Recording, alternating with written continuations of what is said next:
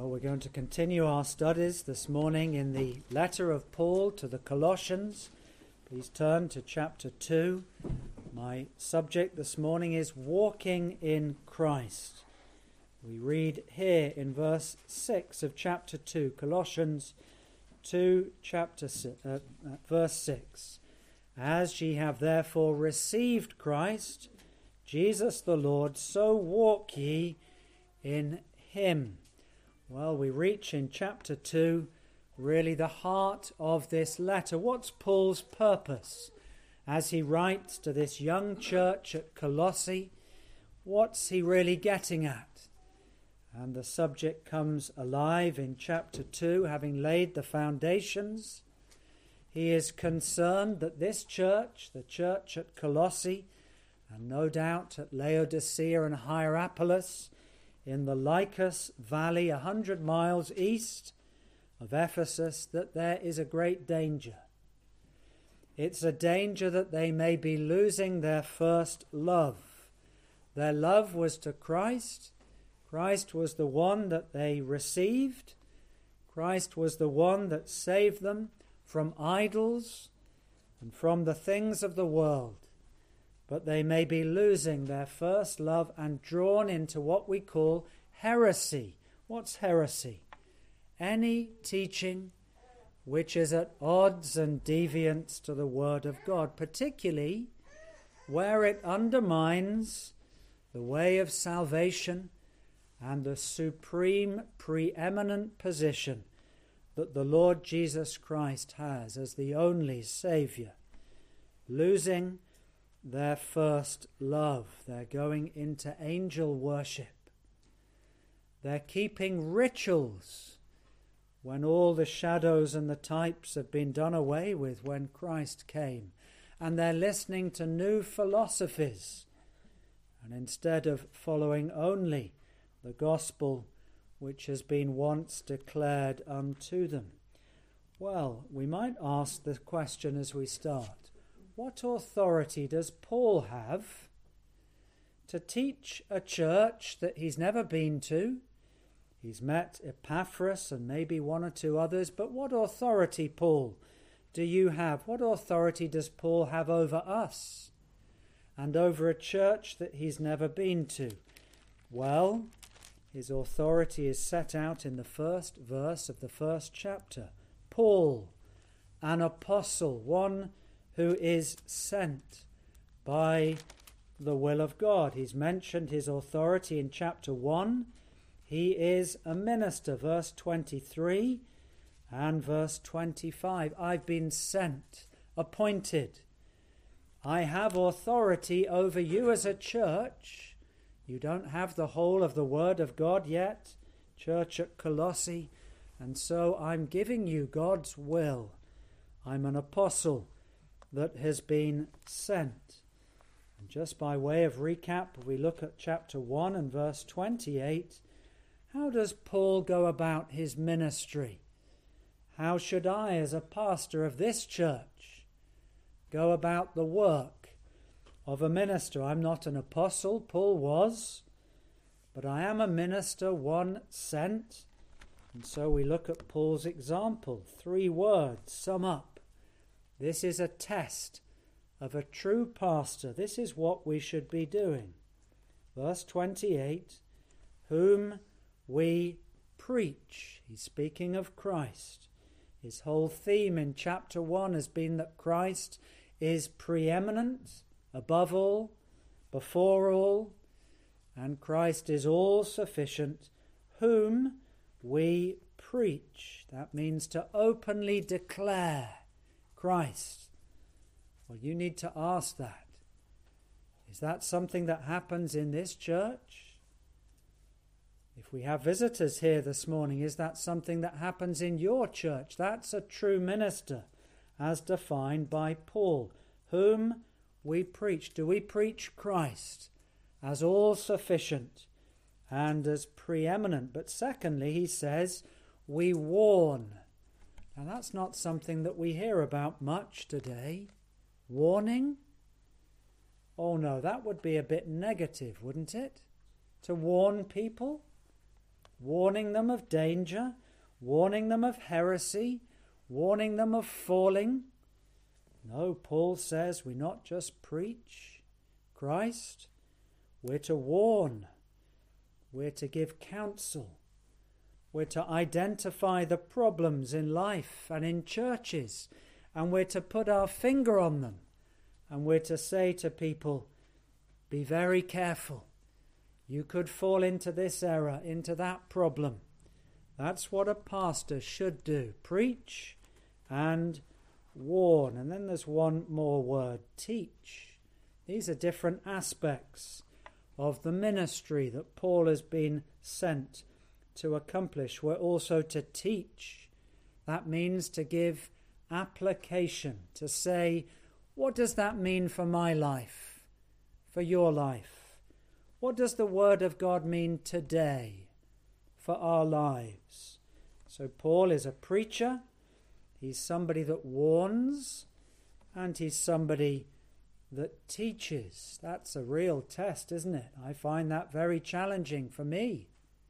Do I warn? Do I teach as well as preach? Sometimes churches, they only have comforting words, encouraging words. That's good.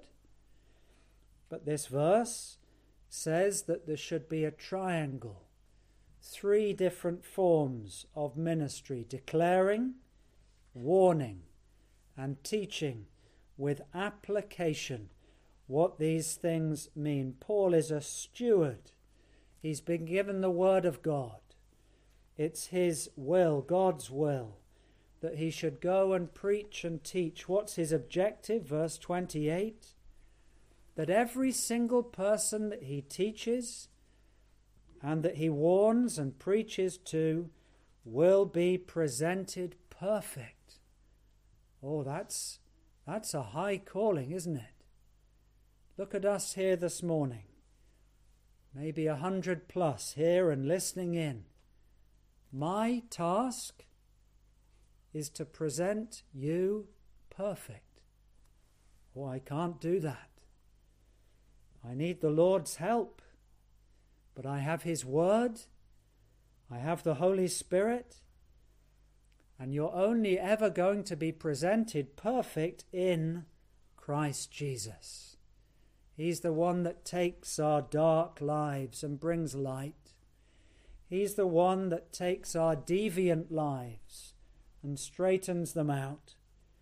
And so Paul has a desire that every soul that he is preaching to, one day, once they've been saved, they will then be sanctified, made clean, made right with God, and one day they will be given glorified bodies that no longer have a desire to sin.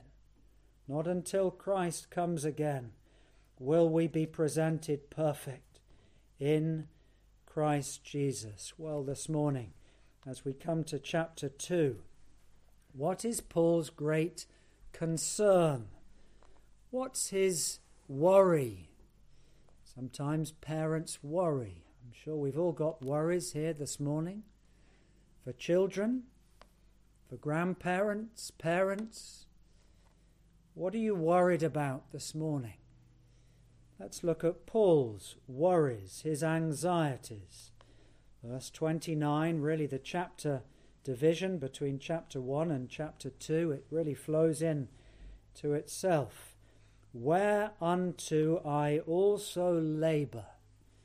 He's got an objective, he's got a concern, striving, according to his working which worketh in me mightily. You see, I'm just a man, says Paul, but God is working within me, and I have to deal with the problems here at this church at Colossae. Verse 1 of chapter 2, that we come to the real point of the whole letter. For I would that ye knew what great conflict I have for you. Paul has got a problem. He has a great concern. There's a battle going on within his life. He's very worried that these dear young Colossae believers are going to be drawn into a terrible mistake. They're going to add to Christ or take away from Christ, dilute the gospel. They're going to slip into a ditch and cause themselves great harm. He describes it as a conflict. Elsewhere, Paul says these words: he has fears within and fightings without. That was the church at Macedonia. He has these people on his heart. But Paul, you've never really met them. You've never been there. But no, he has a responsibility for them. He desires that they will be presented perfect in Christ Jesus. Well, here is the first lesson this morning. He says he has a concern for them and for the church at Laodicea, for as many as have not seen my face in the flesh. Oh, what a great desire he has for them, this battle that's going on within him. He has them in his prayers. Do you know, if you don't care for people, you won't pray for them. That's true, isn't it? We only pray for those that we really care for. Paul cares for the church at Colossae. He's anxious for them, for their good, for their well-being. He's concerned for them. This battle is not for him, it's for them. And so, no doubt, he turns to prayer. He wants, in verse 2 it says, that they would be comforted, encouraged.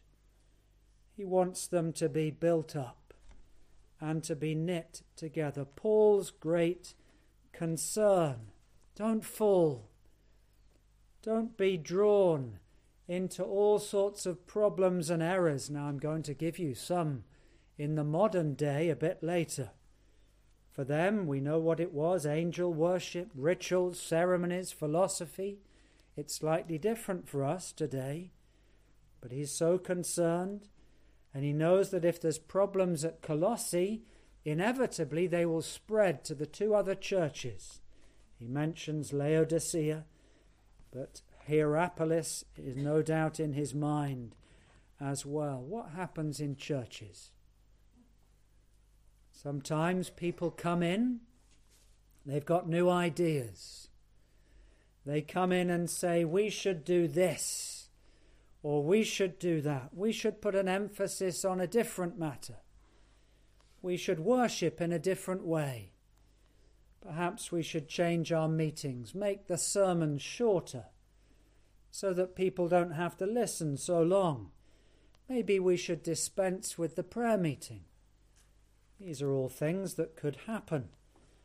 And Paul says, no, we shouldn't be men pleasers. We should be God pleasers. We follow the ways, the methods that have been handed down to us and have stood the church over time.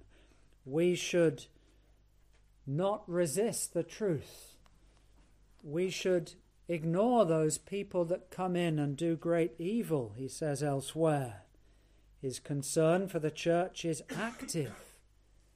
He's anxious and he labours. He doesn't just have a theoretical concern, send off a nice letter. No, he wants them to be fully grounded. And so he's concerned for them. Well, that's the first point this morning. But his objective is not aimless. Look here in verse 2. He desires that their hearts might be comforted. If problems are to be avoided, if there isn't to be a falling away and heresy, what's the solution? What's going to make the church at Colossae strong and secure and protected? Well, it's very simply in those 4 words: knit together in love. It literally means these disparate groups of people. Some were Jews, some were from a Greek-speaking background at Colossae. They've come together.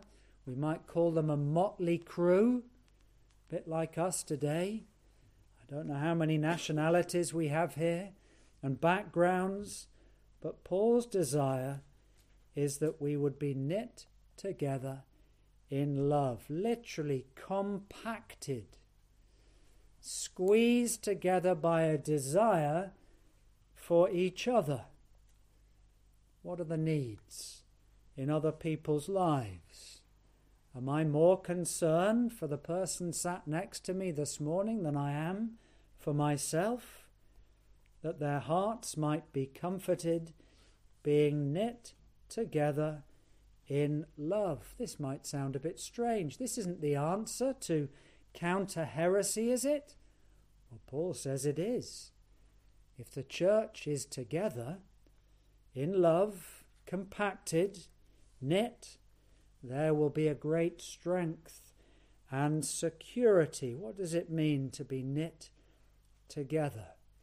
Paul calls it the bond of perfectness. Just imagine if there was a lack of love in this church and people said, I won't sit next to that person because I don't really get on with them. Or, I don't like the way that person brings up their children, so I won't talk to them, I won't be with them. There is a problem between us.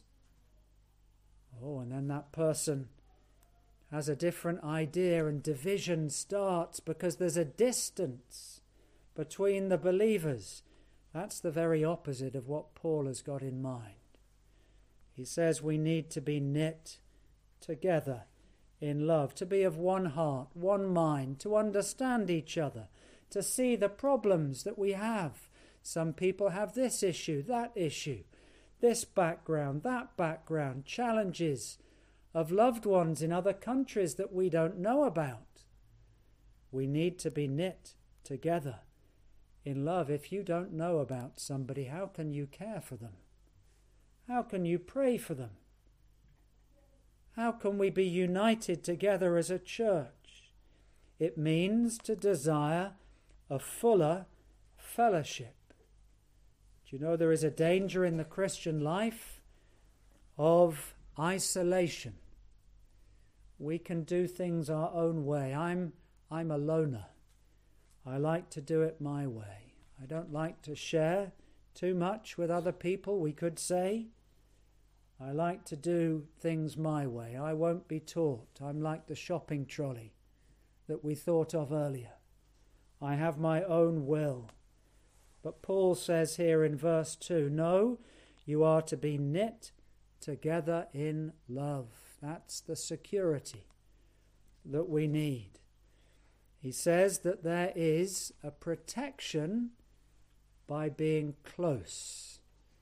We'll then be able to have what some has called a union of judgment. We'll spot the problem, notice the error, and it won't come into the church at Colossae or here, because in the counsel of many there will be wisdom. We'll be able to spot the problems, see those in need, and will be kept safe. Love, the sort of love here, excludes the person that's all for them. Vain glory and strife, Paul calls it elsewhere. And you know, when we have that sort of love and we're knit together, look what it says in the middle of the verse. Unto all riches. What joy, what blessing, what spiritual riches there will be when a church is so compact, so knit together, we will enjoy full assurance of understanding. Oh, we'll see through problems. We won't be led astray. We won't fall. We'll help one another. We'll spot the error before it comes into the church.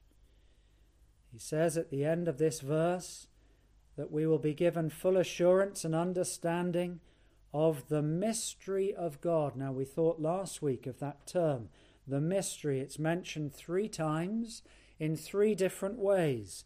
There is the mystery of the body of Christ, the church, chapter 1 and verse 24 to 26. there is the mystery of Christ living within us, the indwelling Christ. How can that be? That is mysterious, that God, in the person of Christ, can live within every believer's life. That's a remarkable mystery. But what's referred to here is the revealed Christ. We have this wonderful verse, verse 3, in whom, in Christ, are hid, this is the mystery, all the treasures of wisdom and knowledge. One of those verses that proves that Christ is fully divine and he was fully human. Christ has stored up. The word hid there is a bit unhelpful. Doesn't mean you can't find it. It means stored up like a treasure trove of all the treasures of wisdom and knowledge. Whose wisdom? Whose knowledge? God the Father stores up in the Lord Jesus Christ all wisdom, all knowledge. Let's see how this all fits together.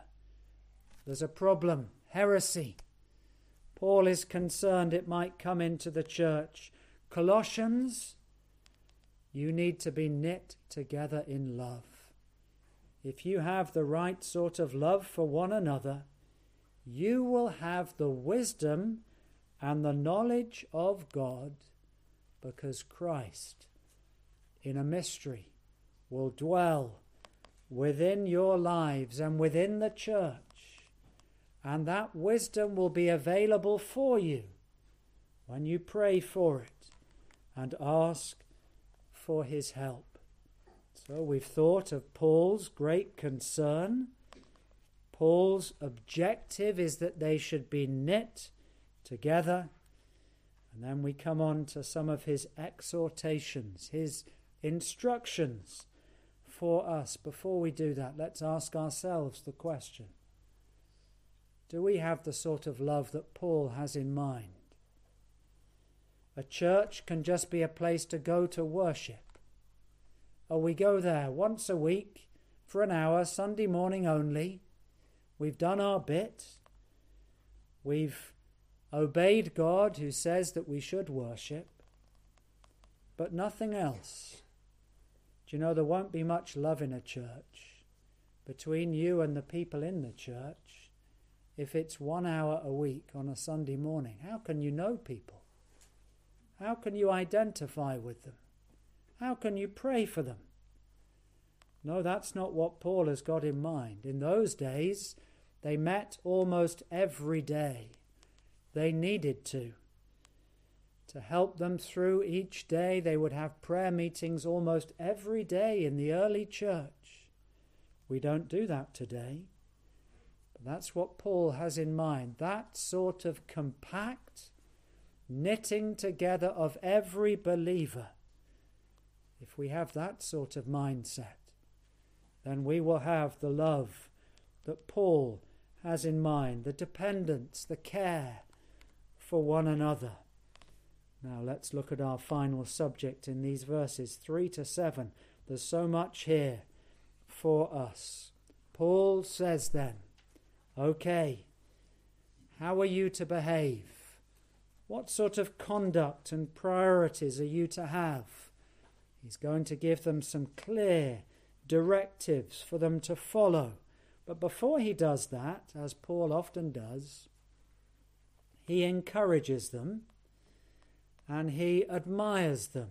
Notice two things in verse 5. He says, I look and behold. Well, he didn't literally look because he hadn't been there. But he's heard from Epaphras, the pastor, their order. That's a lovely term. Do you see that in the Church of Jesus Christ? Order. It's a military word. It means everything is done in a thought-through way.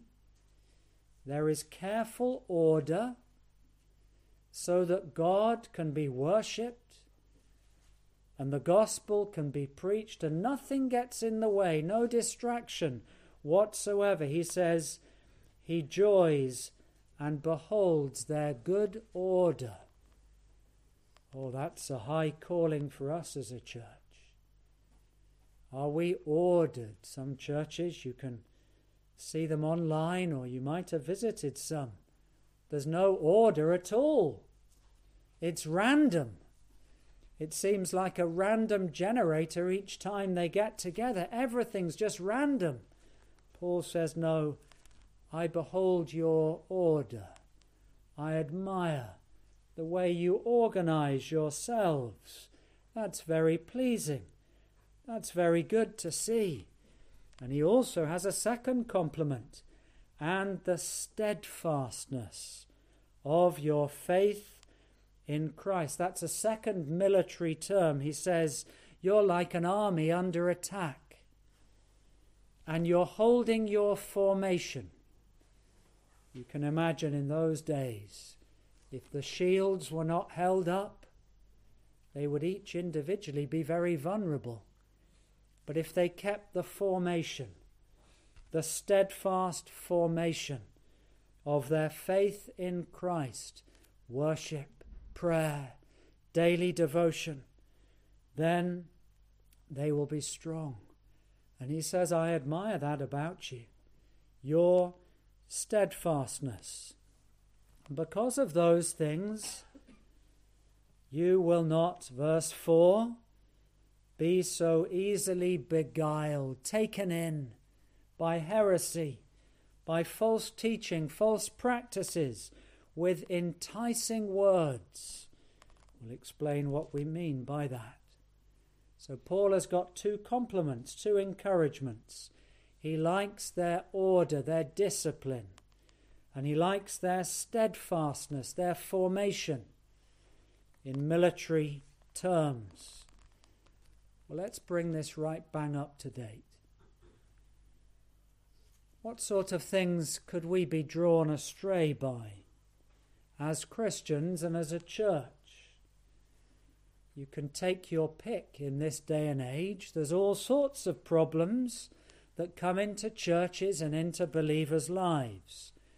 There was one that started in America probably about 100 years ago. We call it today easy believism. Just sign here. Just put your hand up. I talked to a man on the bookstall yesterday. He'd been into another church in the town, and the very first day he walked in, they baptized him. I said to him, have you truly repented of your sin? He says, no, not really. I'm struggling with drink. I'm struggling with this, struggling with that. There was no evidence of a changed life. And this church, a Baptist church in this town, said, oh yes, if you'd like to be baptized, we can baptize you. Easy believism. That's not the gospel of the Word of God. It says repent. Turn from your sin. Leave your old life behind. We have to check. We have to check whether a person has got fruits in their life and evidence. We don't do it quickly. We want to try to discern, but of course there's the opposite problem. Some people teach that to say you have assurance that you know Christ, that you're saved, that Christ is in you, oh, that's super spiritual. There's a form of pietism that says anyone that says I have assurance that I am a Christian, you're acting beyond and above. Well, that's equally a problem. How about worldliness? A problem that was not so common in the churches in those days, because to be a Christian meant you would put your life on the line. You would be in danger of death and persecution. We don't have that physically today. And so we are very vulnerable to living a double life. A foot in the world and a foot in the church. Serving two masters, material things, physical things, and spiritual things. You'll never enjoy the Christian life unless your heart is all for Christ, all for Him. and you take your true pleasures and joy and satisfaction from Christ and Christ alone. What about worship? Could that ruin and pollute the church? What happens if people come in and say, well, you need the form of worship where people feel a bit more comfortable and they feel a bit more relaxed and they can move themselves around and do this, that and the other, what we call entertainment worship. Could that be something we're vulnerable to? Oh yes, definitely. That happens in so many churches. And before you know, there's no difference between what will happen in the nightclub along the road and what happens in the church. You couldn't distinguish the two. What about somebody that says, you don't need that part of the Bible? You don't have to believe in all the Bible. You can pick and choose. You can have Christ minus or Christ plus. You can have a different form of Christianity. If that's not appealing to the day and age that we live in today, you can have a Christianity that blesses same-sex marriage, if you choose. That would be a total change from what the Word of God says. Or maybe there's that teaching that says you don't really need the church. You can be and operate outside of the local church, online. You can choose which pastors you listen to every week. No attachment, no commitment. Meager rations. Picking and choosing who you follow. Not really bothering about daily devotion and prayer. Well, I just give some examples. Well, let's look at these exhortations here. 5 very practical things just to close with this morning. Paul says, if you're going to avoid heresy, we've had the first, be knit together. But here, verse 6, walk in him. What does that mean? Walk. Walking's quite slow, isn't it? You do have in the Olympics those people that seem to be running to me. And their feet go so fast. But normally when we walk, it's a quite leisurely pursuit. Some people walk quite fast. But it's one step after the other.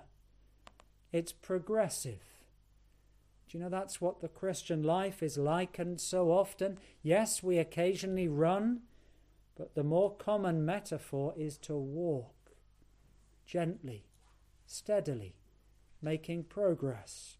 Walk in him. This speaks of the simple things of the Christian life, following simple things carefully, and then we will be kept from falling and from danger. Secondly, verse 7, he changes the metaphor. He uses one of plants, rooted. If you want the Christian life to be a fruitful one, you need to have deep roots that go right down. What? Into? In him, in Christ. That's the foundation for your life. You need to be rooted in Christ. If you have any other foundation, says Paul, you're not one of us. Rooted in him, then you'll bear much fruit. A third metaphor, he's mixing his pictures. Walking, rooted, and now a building, built up in him. What's the building that we build on? Christ, the cornerstone. You see, it goes right back to the same thing. He's coming at the same thing from lots of directions. In him, in Christ. That's how we'll be built up. How can we be built up? Well, by loving his church, loving his people, serving in the church, Christian service. If we are built up in him, we will become a habitation for him. Will become the place where he wants to reside. A church and a Christian that is built up in him. He goes on, two more things before we close. He says, as ye have been taught. You see, we mustn't deviate from the faith once delivered to the saints. As you have been taught, so you will abound. You will overflow if you follow what you've been taught. Don't add to it. Don't take away from it. Follow the faith that you have been taught. Do you know there's nothing new in the Christian life, in a sense? There's nothing new in the church. All we're doing is teaching the same old and wonderful and proven and tested things that have already been delivered. We don't need a new thing and a new teaching. And finally, in verse 7, how are we to be strong? How are we to be kept from error? How are we to avoid heresy? Well, it's a common theme of Paul. Thanksgiving. Do you know that's one of the secret sources of strength in the Christian life? If we're continually thankful for Christ, thankful for the Lord's people, thankful for his word, thankful for salvation, thankful for all the help along the spiritual journey so far, then we will abound. We will flourish. Is your Christian life flourishing this morning? Or are you floundering? Could it be that thanksgiving has stopped or has become quite limited? We don't appreciate what other people do for us. The people that put the chairs out for us. The people that give us drinks for us. The people that do so much behind the scenes, visiting the elderly for us, because we'll be like that one day. Do you abound therein with thanksgiving, appreciating, noticing, caring, praying for those who do so much? This is God's pattern, delivered by Paul, for how this little church at Colossae, probably fewer members than we have here, how will they be kept from error? They're to walk in him, be rooted in him, be built up in him. They're to hold on to the faith that's been taught by him, and they're to abound in thanksgiving for him and for his church. Well, may we follow these exhortations and commands this morning. They're all in Christ. It's his church. Our faith is in him, and we are to be built up in him. Let's close this morning singing